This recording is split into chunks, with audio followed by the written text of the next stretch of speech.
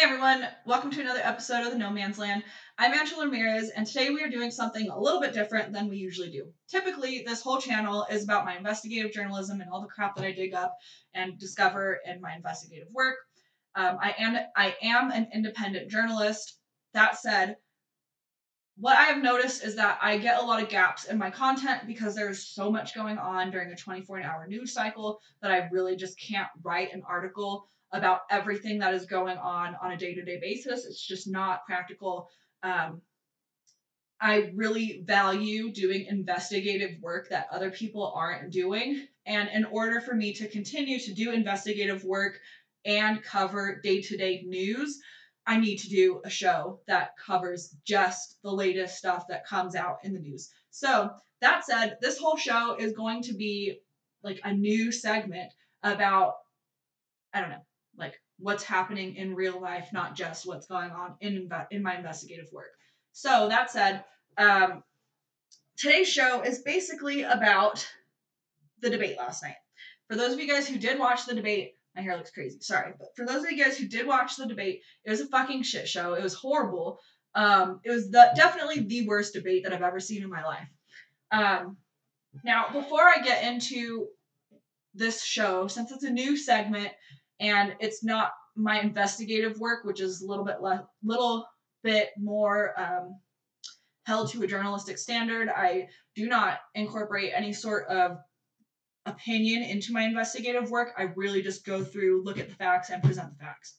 That's all my investigative work is. If you guys go to the nomanzone.com, that's all you're going to see on that website is here is a story and here is how it got to that point. So I look at things like 1099s, I look at tax records of nonprofit organizations that are not operating genuinely. I do go into the Epstein scandal a lot. I like to cover things that other people don't want to cover for whatever reason. So that's what's going on my website. But here, it's a new segment, and I feel like I am going to naturally have to give some sort of opinion in order to explain what's going on. I think that everybody has an implicit bias politically and culturally. That said, I think it's important, since it's the first show that I'm doing about basically what's happening on a day-to-day basis, that I explain what my biases are. So let's start politically. Politically, I am independent. I'm registered independent. My whole life, I have voted Democrat. Up until this year, I will be voting Republican. So when I first started voting, the first vote that I cast was for Barack Obama. And I'm 28 years old, right? So I voted for Obama. And in the 2016 election, when it was Hillary versus Trump, I voted independent because I wasn't a fan of Hillary. I really did. There was something about her I just didn't trust. And I am not the kind of person to vote for somebody based on their gender. I feel like that is a really bad way to go about casting a vote. So that said, I did vote independent in 2016. And in 2020, I am going to be voting for Trump. So over the years, I have found that I'm less and less connected to the Democrat Party. I really feel like they play too much identity politics. I feel that although I care very much about being a steward of our climate, being a steward of our air and soil and water, I do not agree with the Democrat Party's way of going about it. I do believe that we need to preserve jobs in the energy sector. But that said, I do believe that we also need to make a transition over to clean energy. We need to find ways to provide energy that do not, belittle the quality of our air and soil. Fracking, we all know fracking doesn't do a great job of protecting the water and the soil around it. And that said, I also, I take climate care very seriously. And so I think that was maybe one of the things that I felt most connected to about the Democrat Party, was that they were kind of stewards of the environment. And I feel like today that they have not really held that standard. I feel like they are more ideologically based than the Republican Party. Anyway, so that said, now I'm a centrist, I am independent, and I tend to lean a little bit more right than most people these days. And I'm not sure if that's because the Democrat Party has slid so far to the left, or if it's because I'm getting older and I got married and now, I'm a little bit more conservative than I once was. That said, I do believe in legalization of things like marijuana. I don't think that should be a felony anywhere. I think that people should not be imprisoned for nonviolent drug offenses. I think that instead of imprisoning people for repeated nonviolent drug offenses, that we should be offering them, instead of going to jail, be placing them in a rehabilitation setting in which they can figure out what it is that is causing them to pursue drugs. Coming from a family where a number of the people in my family have drug addictions, have been in and out of the prison system, I feel very strongly about decriminalization of nonviolent drug offenses, and that the people who are constantly in and out of the system need an alternative. So I am a prison reformist. I am a police reformist. I believe in police reform. I believe in prison reform.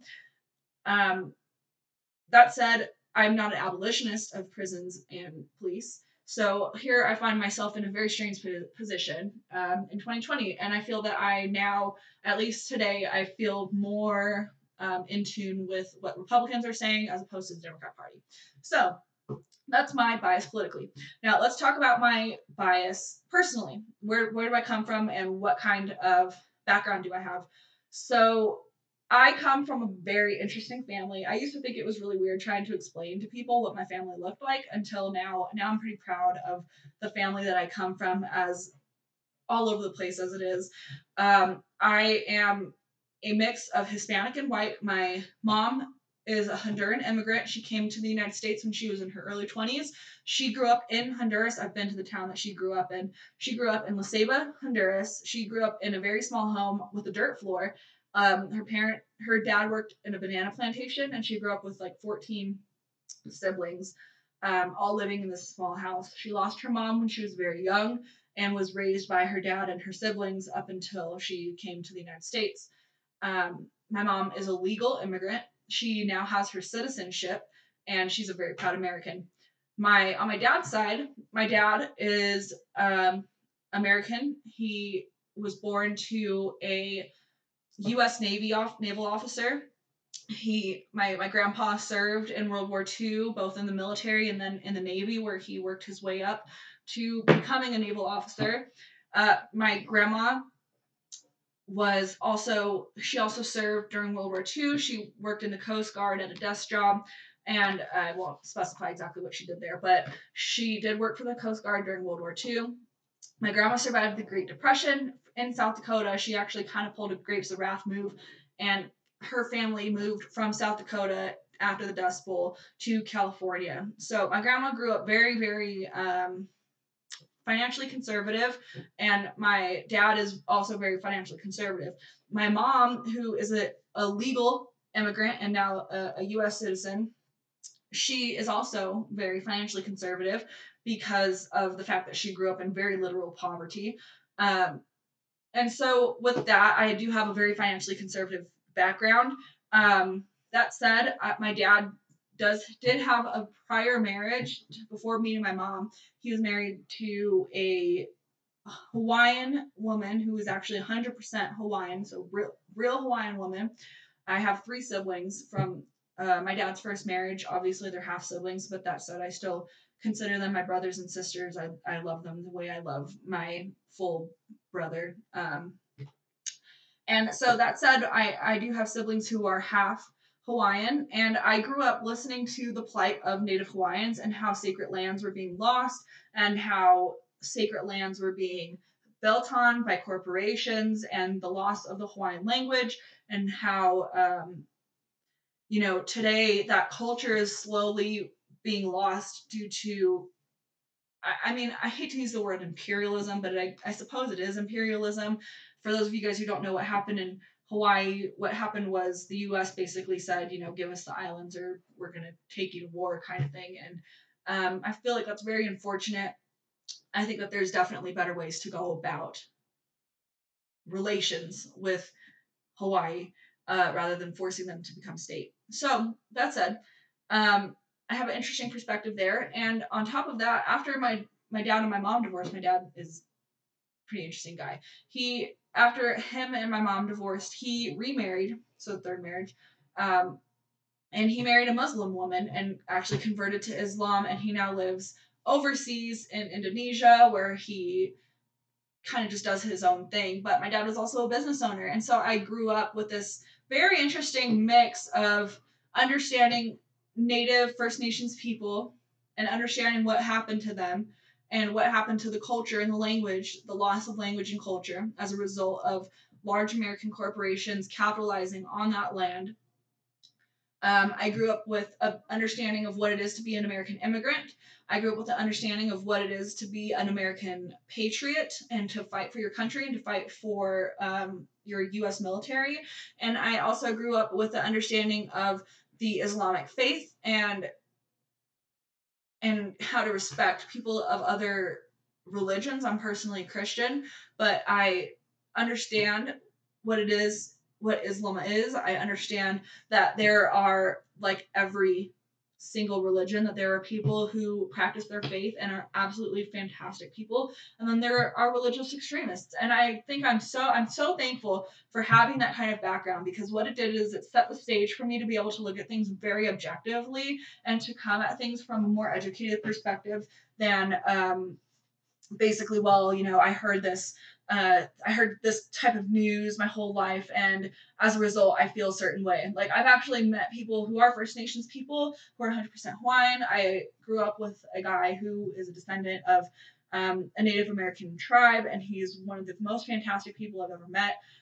His name is David, and I grew up with the whole gamut of interesting backgrounds right in my own home, and so I was very blessed to have that. So I come from a very unique mix of ideas and backgrounds. So there's like kind of my personal background, and from obviously I already touched on the fiscally conservative thing. I've been both an employee and I've run my own business, and I personally think that running my own business is like the way to do it. And I'm not going to go into that right now, but I definitely think that we have over leveraged the idea of being an employee in this country. That said, I am an independent and I tend to lean a little bit more conservative. So let's get into the news now that I've gone through all my biases. First things first, we're going to talk about the debates, because that's what happened last night and that's what prompted me to decide that I'm going to do this whole little YouTube show of day-to-day breaking news, right?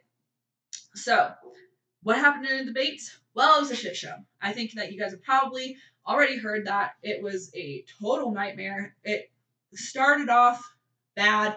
It ended off bad. Honestly, I'm glad I watched it, but at the same time, man, what a terrible debate. To give you guys an overview of what happened, the debate started, obviously it was President Trump, it was Joe Biden, and it was the moderator, Chris Wallace. President Trump came out right off the gate, interrupting Joe Biden. It was very much a battle of the wills to get a word in, and the moderator was not able to control the situation in any way, shape, or form. I mean, the moderator did a horrible job. He started out completely unable to control the situation. So Trump, being a very outspoken individual, took advantage of that and perpetually interrupted Joe Biden when he was speaking.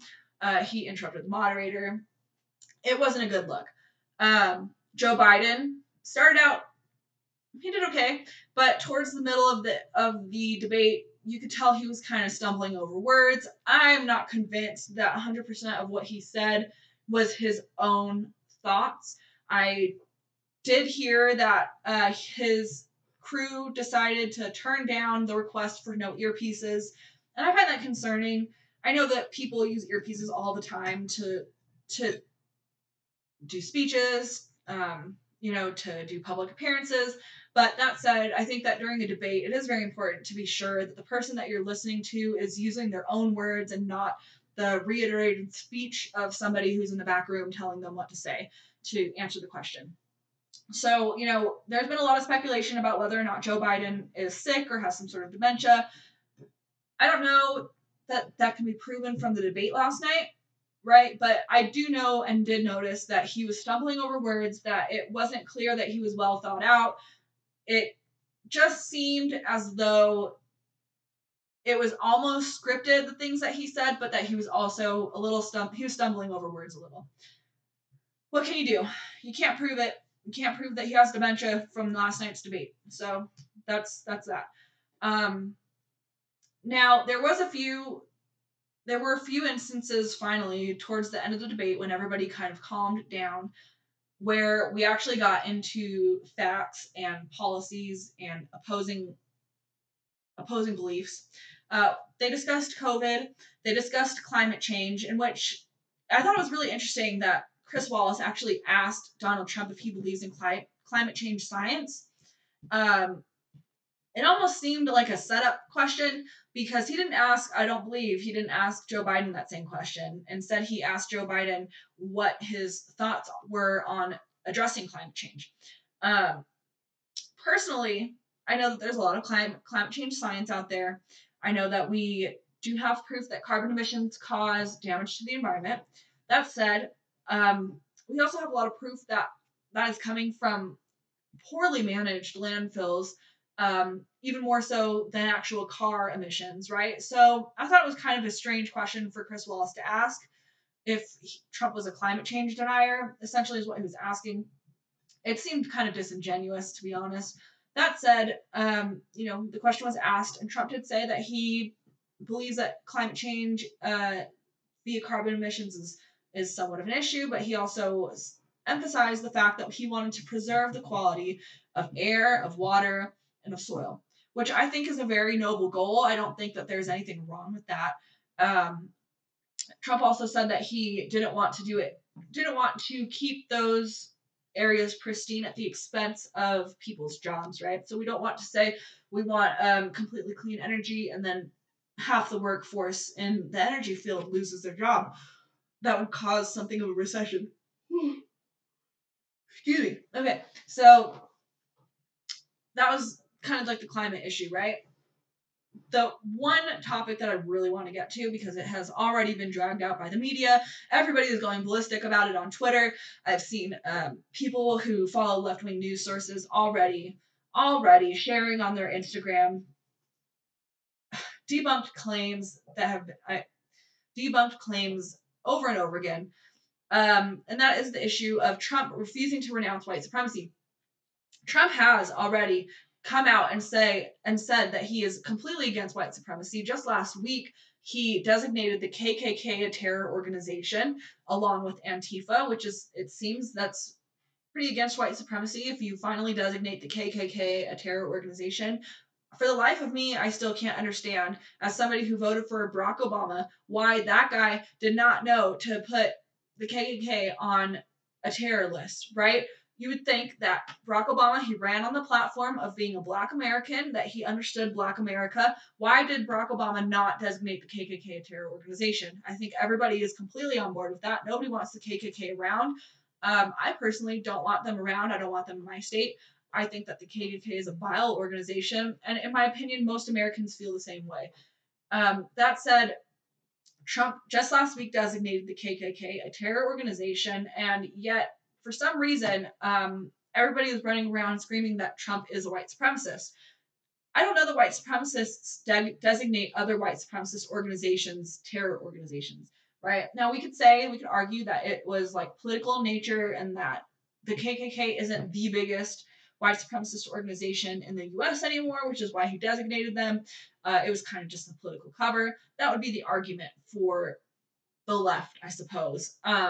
That said, I'm not sure that that's actually true. I do believe that the KKK is, I'm sure that there are KKK members who walk around and hate people of other races, and that if they were given the opportunity to run amok in the way that these leftist organizations are allowed to, that they would do so. Here in Colorado Springs, we have a group called the Atomwaffen. And they are actually a Nazi organization. They want to bring about the Third Reich. They believe in everything that Hitler wrote. They're not just a white supremacist organization. It's very important to differentiate between a white supremacist organization and a Nazi organization. They're different things. They're different ideologies. And I'm not going to get into exactly what that is in this podcast. I will be doing something else on that in the future. But that said, we do have a group here in Colorado Springs called the Atomwaffen, who has been tied to a few different murders, I believe 5. They recently rebranded themselves. They were called something else prior to switching their name to Atomwaffen. That would be a very far right, white supremacist, and Nazi organization. Now, I'm not denying that there is a threat of white supremacy in the United States, and I think that white supremacists are vile, and I think that they have no place in this country. I also think that it's important to acknowledge that Trump has in the past come out in a full speech saying that he condemns white supremacy. I'm actually going to play it for you guys right now because I feel like it's important to play this. So here we have a statement that President Trump had made. It was on breaking news. It was on CNBC, in which he does state that he condemns white supremacy. Why don't we listen to this for just a moment? Talking about the neo-Nazis and the white nationalists, because they should be condemned totally.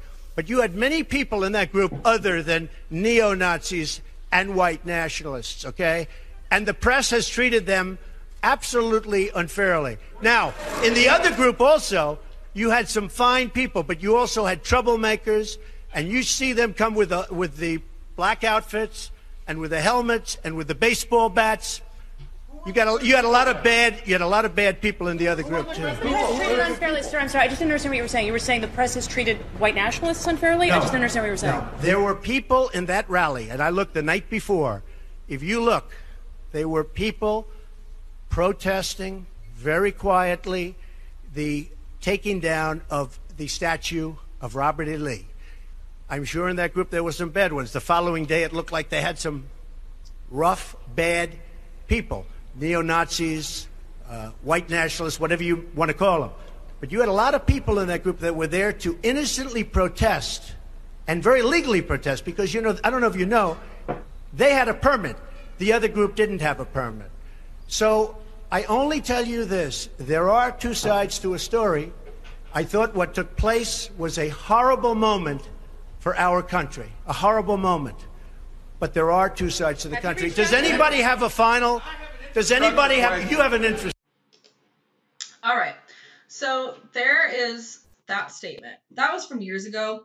You know, it was from years ago that he publicly renounced white supremacists and white nationalists, right? So it's on record. It is on record that he said, we don't want white supremacists. We don't want white nationalists. We want people who love our country, love everybody who is in our country. We want people who love the people of America and America as a whole. We don't want somebody coming in saying, we want to differentiate people based on race. We want to differentiate people based on the idea of nationalism as a great thing to the extent of basically shutting out people of other countries. That's not what we want, right? Like that was a very clear statement.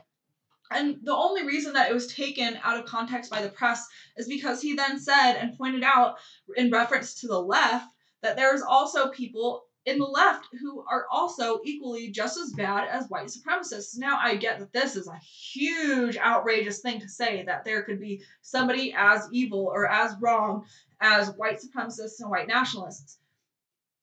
That is a very narrow way to look at history, to say that only white supremacists and white nationalists are bad. There have been many, many far left regimes that have done horrible things to people that everybody in America, for some reason, just likes to ignore. Everybody in America, including professors, including teachers, like to pretend that it is only the far right that poses a threat. And that is a horrible way to look at history. Anybody who has read the Gulag Archipelago or studied communism in the East, studied Mao's regime, studied the Cambodian killing fields, studied any form of Venezuelan communism, Cuban communism, people know that there is a far left that is also equally dangerous, right? Now, that said, for some reason, I don't know if it's because of the fact that the United States struggled with slavery when it was first founded, or because of the Native American genocide during the colonization of America, if that is what drives people to be so hot-headed about saying that the far left is equally as wrong as the far right. But it is disingenuous to say anything otherwise. It was wrong to run First Nations people out of the places that they lived. It was wrong to eliminate First Nations languages and cultures. And it is equally wrong, right? So that would be an example of white nationalism, right? Perhaps it would be, maybe not white nationalism, but it would be an example of white colonialism. Because as if that, anyway, we're not going to get into that. But it's equally wrong for people to harbor negative sentiments against people of other races in other countries based on simply skin and nationality, just as it is wrong for people to condemn and kill and imprison individuals based on anti-communist values in the same sense that in what we saw in the Bolshevik Revolution, and what we saw under Mao's China, and what we saw in the Cambodian killing fields. They're both wrong. They're both wrong. And it's disingenuous to point out that one side of the extreme is wrong while completely ignoring the other side of the extreme. Now, the West's inability to acknowledge and condemn leftist extremists has led to this point in history where we now have left extremist groups running amok throughout numerous cities of the United States and wreaking havoc on both the city and its residents. And nobody wants to acknowledge it. Nobody wants to say, hey, you know what? We should probably condemn the far left too, because it's very easy to condemn the far right. I have no problem saying that white supremacists and white nationalists, and people who think that eugenics is okay, those are all very bad people. Probably don't want them around. Not probably, we don't want them around. It's wrong, right? I also have equally no problem saying that people who promote violent communism, people who promote violent anarchism, also are not great. Not great to have around. We don't want them around. And the fact that the media has an issue in labeling the far left as extremists has gotten us to this point now. It has gotten us to the point now where President Trump says white nationalists are bad, also far left is bad. For some reason, as soon as you mention the far left, it's like, well, why don't you condemn the far right? How come you don't condemn the far right? He did condemn the far right. Period. There's no need to go back and forth when both extremes are wrong. Both extremes are wrong. So that leads us to the debate last night. And that's where I really wanted to go with this whole video, is the debate, because I feel like it's very important to discuss what really happened, because I've already seen, like I said, numerous news organizations and numerous individuals perpetuating this idea that Donald Trump is a white supremacist and that Donald Trump refuses to condemn white supremacy. It's just not true. It's disingenuous.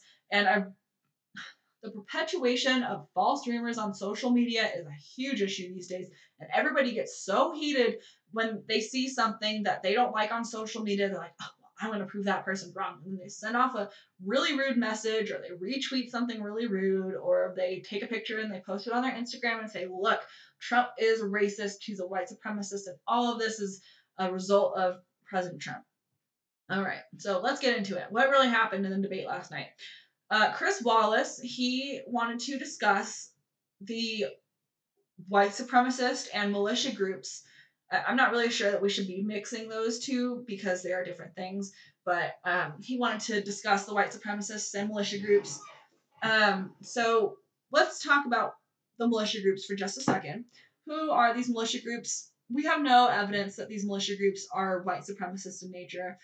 We actually have multiple footage from independent journalists like Elijah Schaffer and Brendan Gutenschwager, who were in Kenosha that night when the militias were out on the town, and they actually got footage of these militias speaking to the reason that they were there. One of these individuals actually said that basically that they supported the people protesting, they supported their right to protest, They supported their right to be in Kenosha that night, but they just didn't want the city to burn. They just didn't want any more destruction, and so these militia groups were on the town. Not once was any footage released of an individual saying that they were opposed to Black Lives Matter. Not once was any militia individual caught on camera saying that they did not want Black Americans in their town. That was never caught on camera. If anybody has evidence of the militia individuals saying that, please do send it to me. I'd love to review it. But at this time, there's absolutely no footage of the individuals in Kenosha appearing to be white nationalists or appearing to be white supremacists. Instead, it appears that they were actually, I believe, not even a militia. There was numerous people who said, we're not a militia, we're just concerned citizens, we're just here to protect the city. I almost think that's a word-for-word quote from one of the individuals that Elijah Schaffer interviewed. The guy said, we're not a militia, we're just guys out on the town. We're just guys out on the town. We just want to protect the town. We don't want to be called a militia. I think he even said, call me he referenced what he was wearing, but he said that they were not a militia, which is very different. Concerned citizens is very different from being a militia. That said, it would appear that these two groups do not belong in the same category, white supremacists and just general autonomous militia groups. And furthermore, we have absolutely no evidence that the individuals who were in Kenosha were actually a citizens militia, right? At least not self-identifying to be a citizens militia. So, that said, Chris Wallace went ahead with the question and he asked, quote, "Are you willing tonight to condemn white supremacists and militia groups?" Trump responded, "Sure." Wallace cuts him off. Wallace says, "And to say that they need to stand down and not add violence in a number of cities, as we saw in Kenosha and as we see in Portland." Trump says, "Sure, I'm prepared to do it. I would almost say Trump said, "Sure, I am prepared to do it, but I would say almost everything I see is from the left wing, not from the right wing. I'm willing to do anything. I want to see peace." Wallace says, "Then do it, sir." Biden says, "Do it. Say it." Trump says, "What do you want me to call them?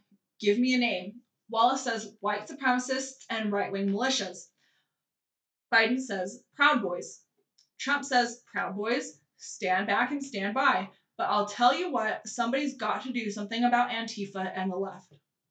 All right, so that's a segment of the transcript from the debate last night. It was shared by Ben Shapiro, who is a right-wing commentator. Ben is a lawyer. He has a law degree, I think from Harvard University. He's a very smart guy, much smarter than I am. And I want to go through this segment here before I actually play the clip because I want to explain to you guys and unpack what just happened in this little segment. There's a lot to unpack. I know it's a very short segment, but there's actually a lot of stuff to discuss right here. Okay, so let's start. Obviously, we touched on the fact that white supremacists and militia groups, we have actually no evidence that white supremacists or militia groups are showing up in these areas. What we do have evidence of is definitely the Proud Boys. There's no evidence that the Proud Boys is a white supremacist organization. That is a lie perpetuated by a lot of left-wing individuals. I've actually seen publicly elected officials here in Colorado perpetuate that lie, including the Denver school board director, including a city council member of Evergreen City, which is just west of Denver, and including a Colorado representative, Patrick Neville, I think that's how you say his name. But these individuals have actually posted on Twitter saying that the Proud Boys is a white supremacist organization. Now, let's be clear here. The Proud Boys is on the FBI watch list.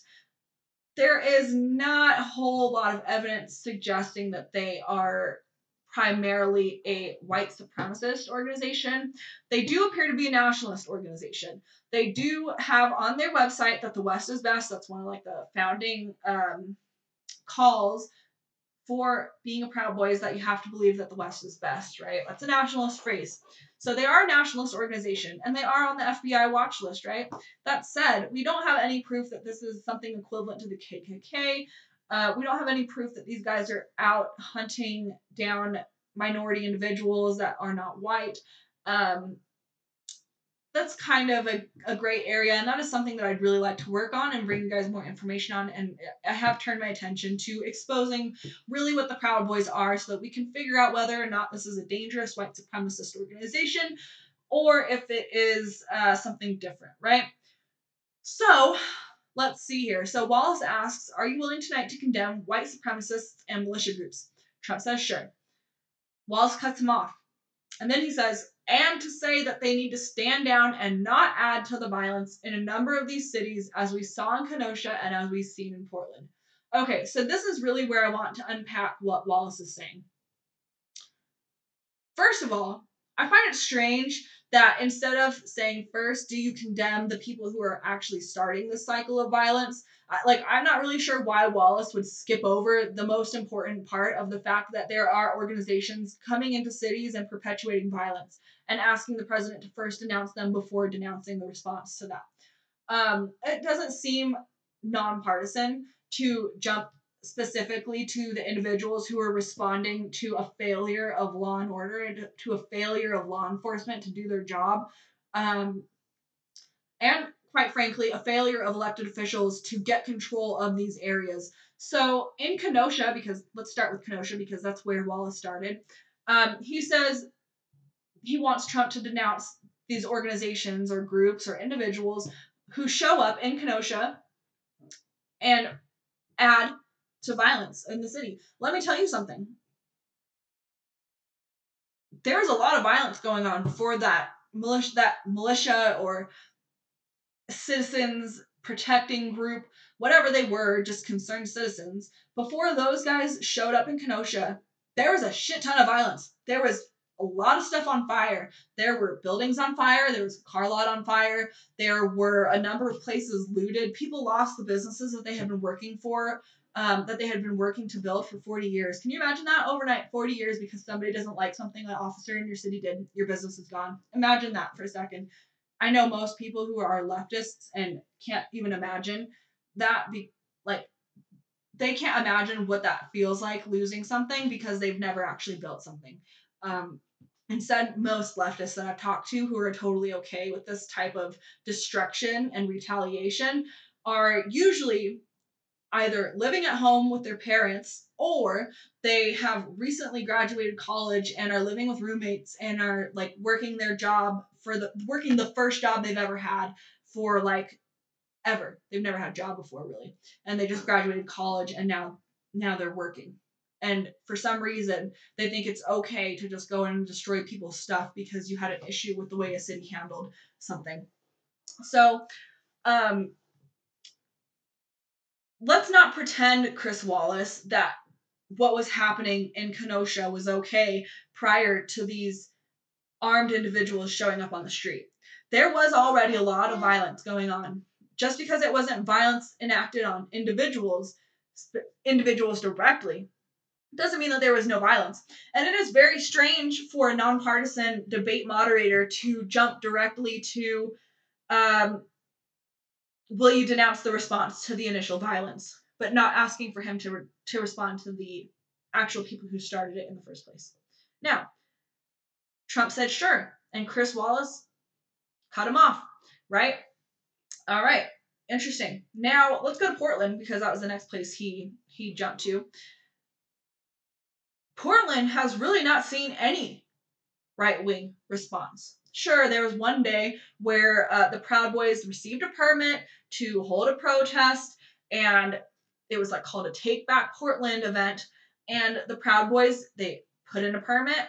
There was no destruction. Yes, there were a couple of people who got, I think they were like attacked. I don't know if they were attacked, but they were definitely ran down and beat. Sure, it was an attack. Let's call it an attack. They were attacked. One of them, I think, was a journalist. Obviously, not okay to attack press. Now, let's compare that one day of the Proud Boys being in Portland, in which the city wasn't burned down. The police precinct was left alone. There were a few people who did get beat up. Let's compare that to what has happened in Portland the past 100 days. The past 100 days in Portland have been rioting, real rioting. We have seen the police precincts being attacked. We have seen Mayor Ted Wheeler's apartment condo complex have fireworks thrown inside, have seen people throw fireworks up at the building. We have seen police officers being assaulted with a bat. That just happened last week. A police officer was assaulted by a masked individual with a helmet on. He took a metal bat to a police officer's head. We have seen, police precincts abandoned in Portland. And we have seen pretty much outright chaos in the city of Portland for 100 days. Okay? The Proud Boys go there for one day and beat up a couple people. And for some reason, that makes them a dangerous group. Okay. Chris Wallace is approaching this question all wrong. All wrong. Saying, like, I feel like asking the question, will you condemn these groups, is partisan. Because I am concerned that he did not go about it by asking, what is your opinion on the civil unrest and what should be done about it? That appears to be more of a nonpartisan question. Saying and asking for condemnation of militia groups who we don't really know are actually militias. And we have actually not seen a single militia group show up in Portland. We have not seen it once. We have seen armed citizens show up in Kenosha.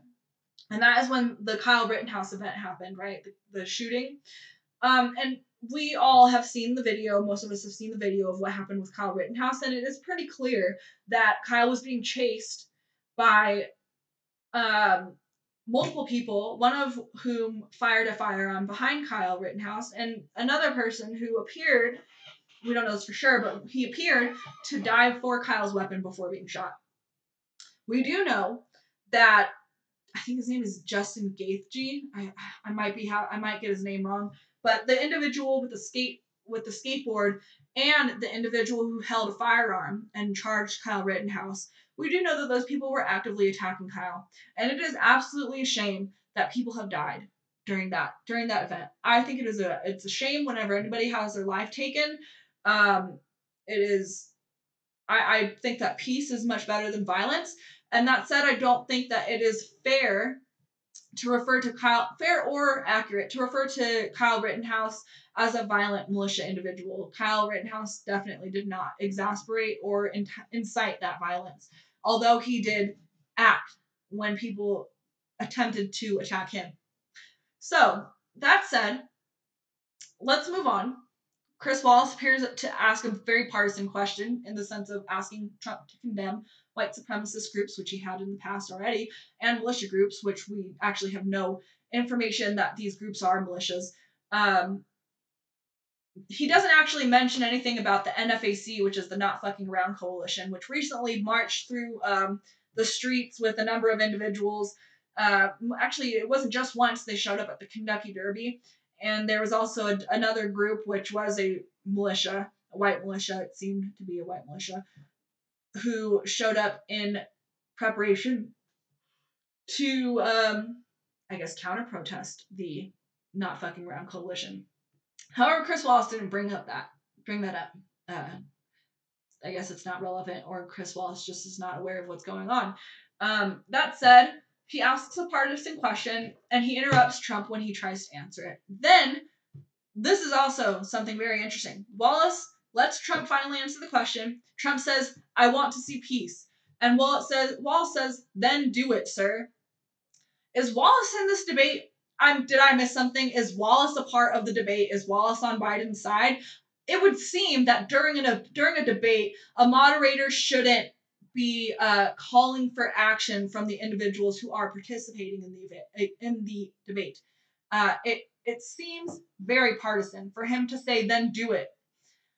That's not his place. His place is to allow the participants to speak and to explain their message, right? That's the job of a moderator, is to keep things civil and allow everybody to state their opinion. That's not what Wallace does. Wallace kind of teams up on Trump with Biden, because then we see Biden says, "Do it, say it." Trump says, "What do you want me to call them? Give me a name." Wallace says white supremacists and right-wing militias. First of all, why just the right-wing militias? Why not the left-wing militias too?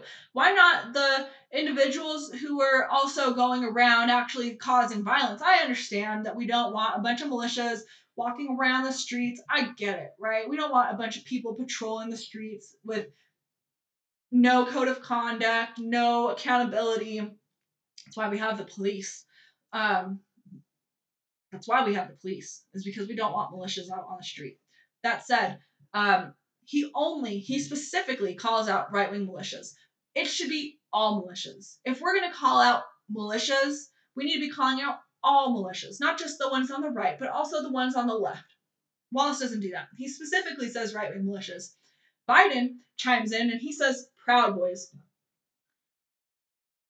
Like I've said before, the FBI does have a watch out on the Proud Boys.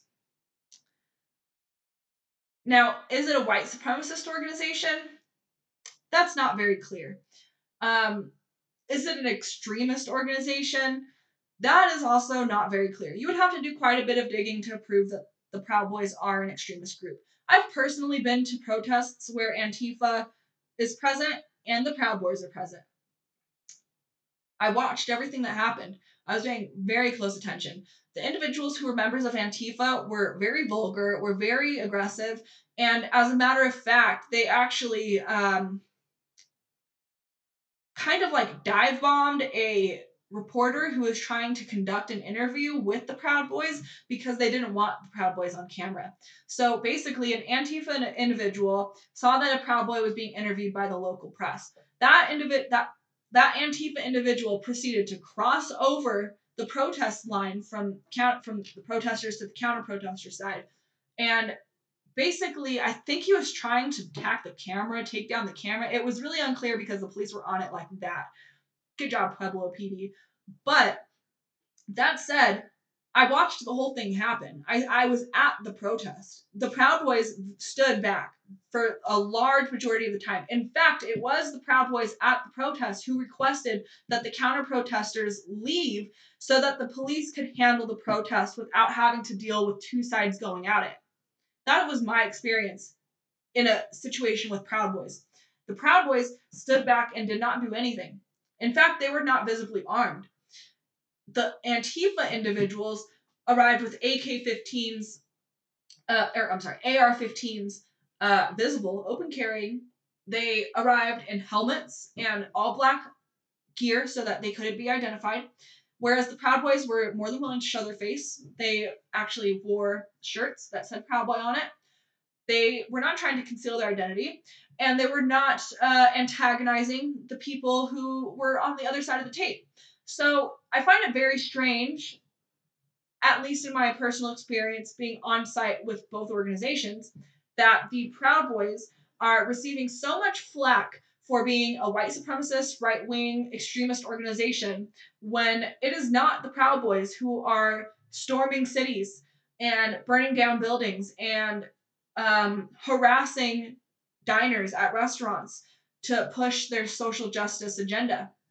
It's not the Proud Boys who are doing that. It's Antifa and Black Lives Matter. But for some reason, the media refuses to condemn the left.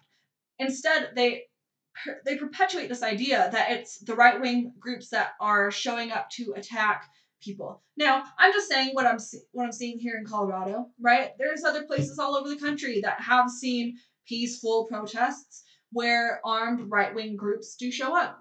That does happen. But you want to know what happens when you have extremist left-wing groups demanding policy change based on riots and turnout at protests as opposed to a judicial democratic vote and system and civil way of demanding change.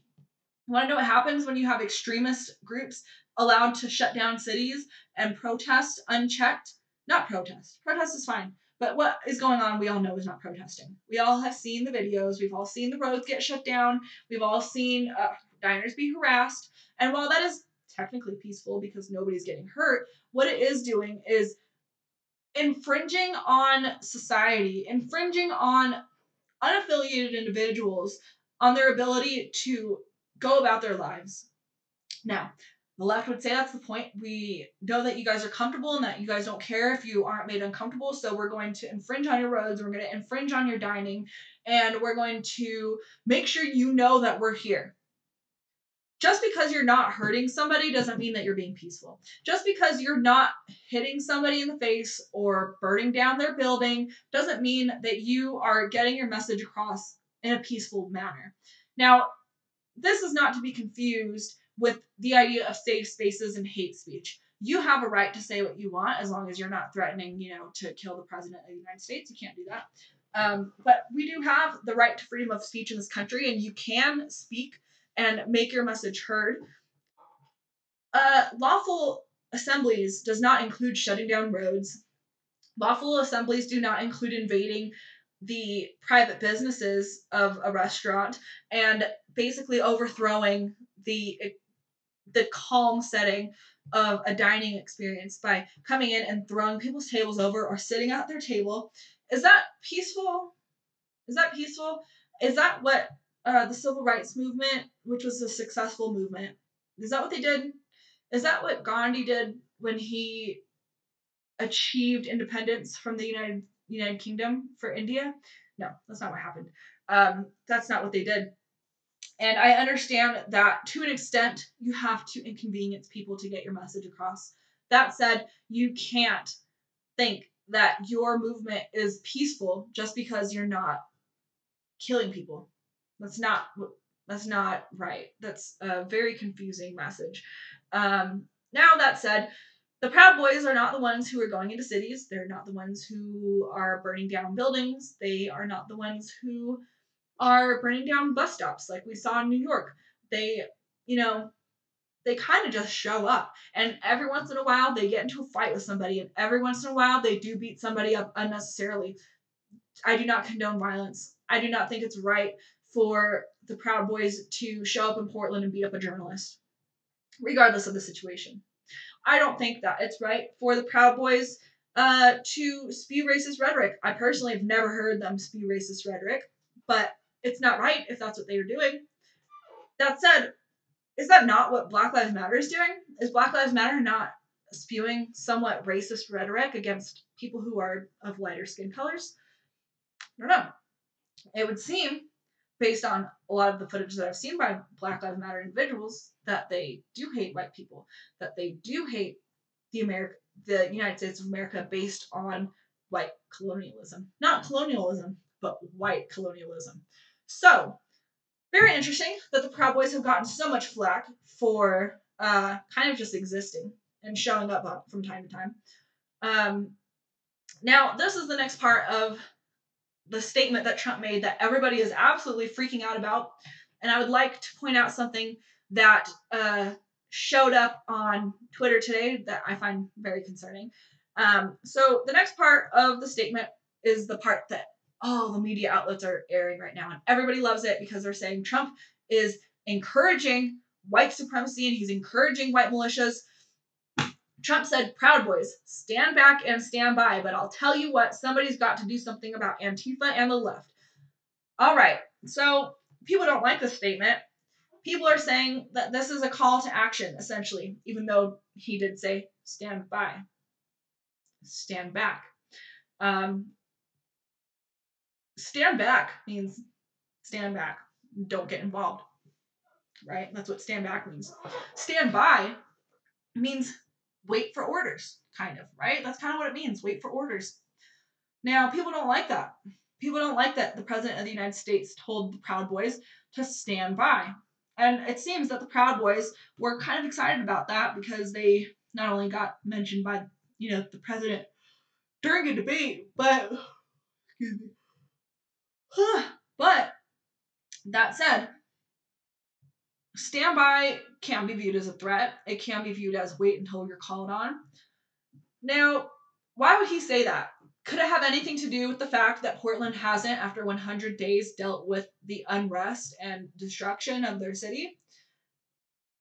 What do the residents of Portland feel like? Do the residents of Portland think that they should just allow this group to take over?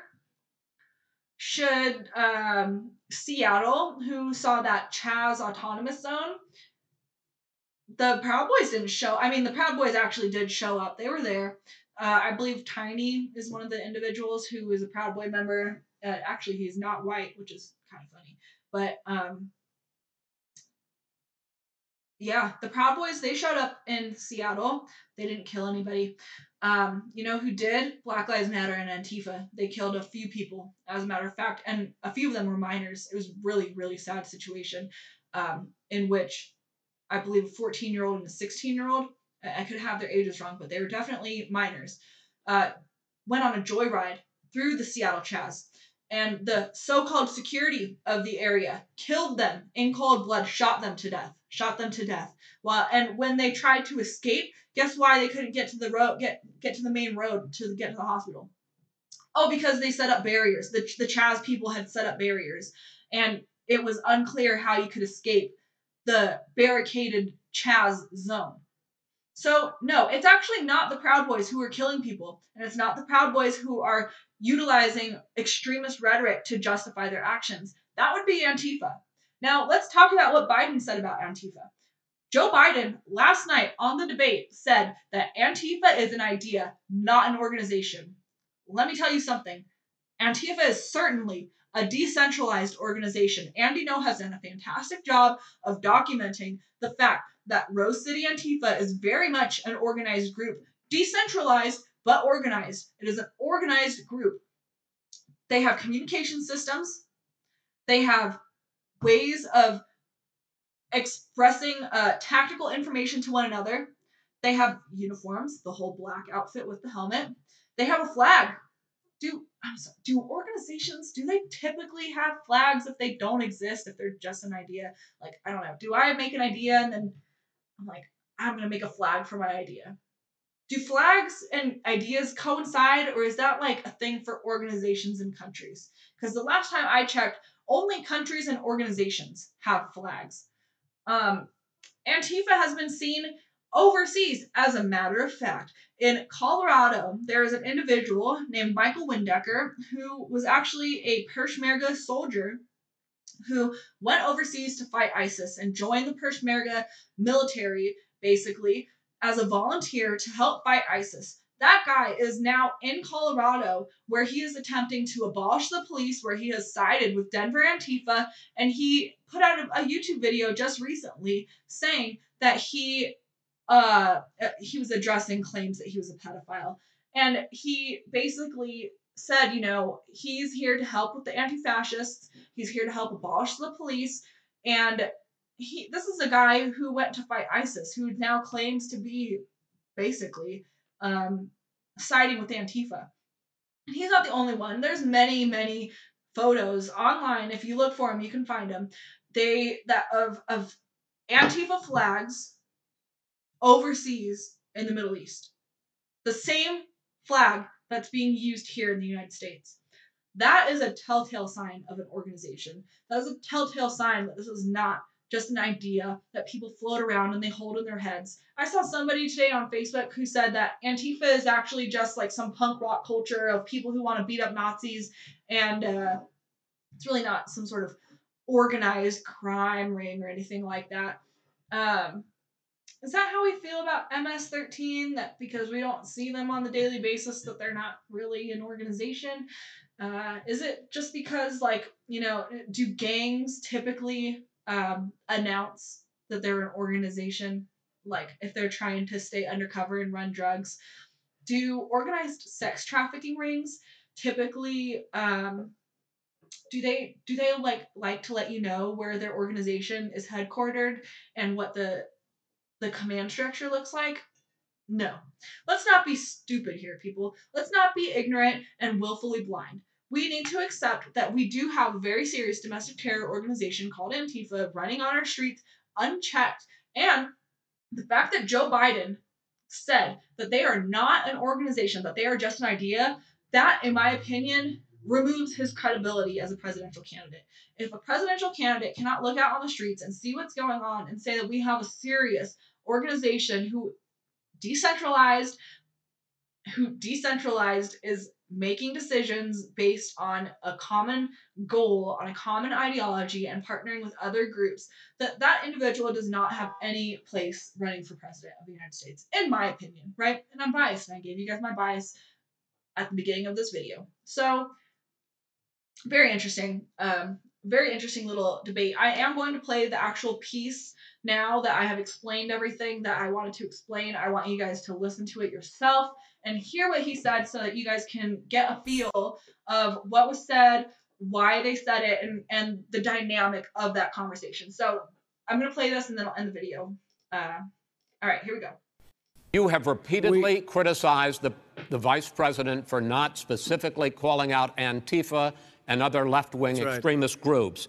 But are you willing tonight to condemn white supremacists and militia groups and to say that they need to stand down and not add to the violence in a number of these cities, as we saw in Kenosha and as we've seen in Portland? Sure, are you I'm prepared to specifically do it? Well, go ahead, sir. I would say almost everything I see is from the left wing, not from the right wing. So what are you saying? I'm willing to do anything. I want to see peace. Then do it, sir. Say it. Do it. Say it. Do you want to call him? What do you want to call him? Give me a name. Give me a white name. Supremacists and who would right you like me to condemn? White supremacists and right Proud militia. Boys, stand back and stand by. But I'll tell you what. Somebody's got to do something about Antifa and the left, because this is not a right-wing problem. This is a left-wing. FBI director This is a left-wing problem. White supremacists. Antifa's an idea, not an organization. Oh, you got to be not kidding. militia. That's what his FBI. FBI director Gentlemen, said. Well, then you know what? No, we're done, sir. We're moving on to the next. We're moving. When a bat hits you over the head, that's not an idea. Everybody in Antifa your is administration bad. tells you the truth has a bad idea. Can I tell you what? You have no ideas. Antifa is a dangerous, all right, radical gentlemen, group. we're now moving on to the Trump and you ought to be Biden careful records. with them. They'll overthrow you. When in a 2 president, seconds. I'm going to ask a question. When All the right. president seeks a So there it is, guys. You guys just heard it. Man, what a interesting statement that Joe Biden made. Donald Trump, he wanted a specific organization. He didn't want to blanket, say, all white supremacists, all white nationalists. He wanted a specific organization to condemn. I think that's why he just made the KKK, a domestic terror organization. Is we can't just say we condemn all white supremacists, because what is happening right now is everybody who opposes certain movements is being called a white supremacist and a Nazi. I've seen it myself at protests where individuals holding an American flag are called white supremacists. Okay, so we can't just lay the blanket down on everybody as a white supremacist. We need to call out specific organizations that are participating in white supremacist activities, specific organizations that are causing issues based on the ideology of white supremacy. So the KKK, white supremacist organization, Adam Waffen in Colorado, definitely white supremacist Nazi organization. And the reason I add Nazi is because they actually do have Nazism as like a base philosophy. There are differences between just being a white supremacist and being a white supremacist and a Nazi. There's a difference, okay? That said, Trump was like, what organization do you want me to call out? What organization? Biden says Proud Boys. So Trump says Proud Boys stand back and stand by, right? Now, like I said before, there's really not been a tremendous amount of violence from the Proud Boys, and I think that says a lot about the movement. If it was really an organization that was out to cause harm, would we not see assassinations? Would we not see violence in the streets? Would we not see actual skirmishes between the right and the left? I think we would. And the fact that Biden refuses to even acknowledge that Antifa is an organization, that Antifa is not just some loosely defined idea, that goes to show that he is not taking this seriously, that the left is not taking this seriously. The Democrat Party, at the beginning of the debate, Joe Biden says, I am the Democrat Party. So if Joe Biden is the Democrat Party and he says Antifa is not an organization, does that mean that the Democrat Party doesn't feel that Antifa is an organization? Who then, may I ask, is burning down Portland? Who then, may I ask, is rioting in Rochester, New York? Who took that? I don't have a picture on me, but there is a picture of Antifa Rochester who they graffitied up, I don't know what monument it is. It is a statue and a monument. They graffitied the monument and the statue and then posed for the photo. Is that not an organization? Did they all just kind of have an idea to go and destroy this statue and monument and set fire to it and then take a picture? Do ideas do that? I don't know. I don't think so. I don't think ideas just do that. So, very disappointing performance from Joe Biden. I am much less concerned about the Proud Boys than I am about Antifa. And I've seen a lot of people in California who are, the thing about California is I swear to you, they only get one side of the news. I swear. That obviously is an opinion. I don't know that that's true. Of course, they have Fox News there, and of course, they have access to balanced information. That said, there's this very strange ideology in California. I'm from California. I was born and raised there, and I lived there until I was 20, and then I got the hell out because it just didn't feel right to me. And even when I go back, I don't enjoy it. Like, I got married in California because, like, most of my family is out there. And when I left the state after the wedding, I was like, thank God, because there's just something about that state. It feels manufactured. It doesn't feel like people there are actually real with you. It doesn't feel like it feels like some sort of utopian like daydream almost, where it's like, oh, the weather's so beautiful and we have the beach and we have like great high-end stores and so many different types of food, and we have all these entertainment options, but at the same time you have one of the worst debt to income not debt to income ratios, but income inequality examples in California. Look at San Francisco. You can have a very nice neighborhood in San Francisco followed by a drug slum. I highly recommend, if you guys are interested in what's going on in San Francisco, to follow the Daily Tenderloin with Dee Dee LaFrank. It's a great short podcast where Dee Dee talks about what is going on in San Francisco. And it's usually like a daily podcast, but Dee Dee LaFrank is a fantastic person to listen to. She's a great individual who's non-biased to explain what really is going on in San Francisco. She also has a Twitter account. I don't know the name of the Twitter account, but if you look up the Daily Tenderloin with Dee Dee LaFrank, it will come up. So California has these drug slums and a huge homeless population right next to some of the nicest, most expensive properties in the country. How does this happen? And it has to be a result of their horrible politics there. I mean, everything is just like, it is a very, it almost reminds me of, like, I don't want to say that it reminds me of China because China, the CCP is a horrible disaster, but the dynamic there is very interesting because it reminds me of the very rich individuals who are able to take advantage of the system being well off, and individuals who are unable to make it being kind of left by the wayside, which is really interesting because California has this huge welfare system, right? Like, they have the welfare system, and they want to perpetuate that on all these other states, and yet it doesn't seem to be working for them. Why is that? Why does it not work in California? Interesting question to ask. But that said, I'm going off topic, and the whole point of this video is the debate. So that said, I'm going to end it here. I don't know how long this was, but if you guys made it all the way to the end, thank you for watching. I will be doing another episode, probably today. Maybe not today, but maybe tomorrow. We'll see. Thank you all for watching. If you want to read my investigative journalism, please go to thenomanszone.com. I do cover the culture war there, and I do cover the things that people really don't want to dig into. I have a little bit of Jeffrey Epstein stuff going on there because I think that's important to dig into what was going on with him. I feel like there was some sort of organized corruption involved in his whole scheme, and I'd really like to uncover that, which is what I'm doing slowly but surely. But primarily, I like to cover the culture war and look into things that people don't want to look into. So yeah, I will be doing a show every day, just covering things that happen in the news.